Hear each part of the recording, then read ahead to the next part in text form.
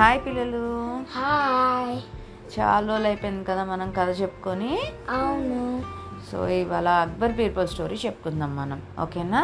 Okay. So Akbar అంటే ఎవరో తెలుసా మీకు? ఆయన రాజు. ఓకే, బీర్బల్ ఆయనకు మంత్రి అన్నమాట. ఓకే. ఓకే.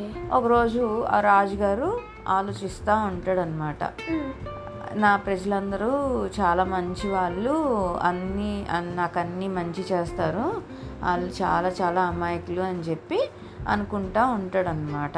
అప్పుడు బీర్బల్ వచ్చి, ఏంటి రాజుగారు ఏమైంది, ఎందుకంత అలా ఉన్నారు అంటే, నా ప్రజలందరూ చాలా అమాయకులు, నేను చెప్తే అది చేస్తారు అని అంటే, అప్పుడు బీర్బల్ అంటాడు, అలా ప్రజలందరూ ఏమీ అమాయకులు కాదు, నేను మీకు రుజువు చేసి చూపిస్తాను అని అంటాడు అనమాట. రుజువు అంటే ప్రూవ్ చేసి చూపిస్తాను అని అంటాడు. సరే అయితే చూపించు అంటాడు. నెక్స్ట్ రోజు రాజుగారి చేత ఒక అనౌన్స్మెంట్ ఇప్పిస్తాడనమాట. ఏంటి అంటే, డ్రైనేజెస్ తవ్వుతున్నాము, సో దాని రిలేటెడ్ మీ ఇళ్ళని పగలు కొట్టించాల్సి వస్తుంది, మీ ఎంతైతే పగలు కొట్టించామో అంత అమౌంట్ మీకు రిటర్న్ చేస్తాను మనీ కింద అని చెప్పి చెప్తాడనమాట. అప్పుడు అందరూ ఏం చేస్తారు, వాళ్ళకు ఉన్న స్థలం కన్నా ఎక్కువ స్థలం అమౌంట్ వేసి రేటు రాజుగారికి చెప్తారనమాట.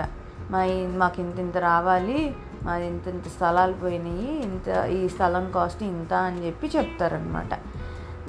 తర్వాత సరే అని చెప్పి ఆలోచిస్తాడు రాజు.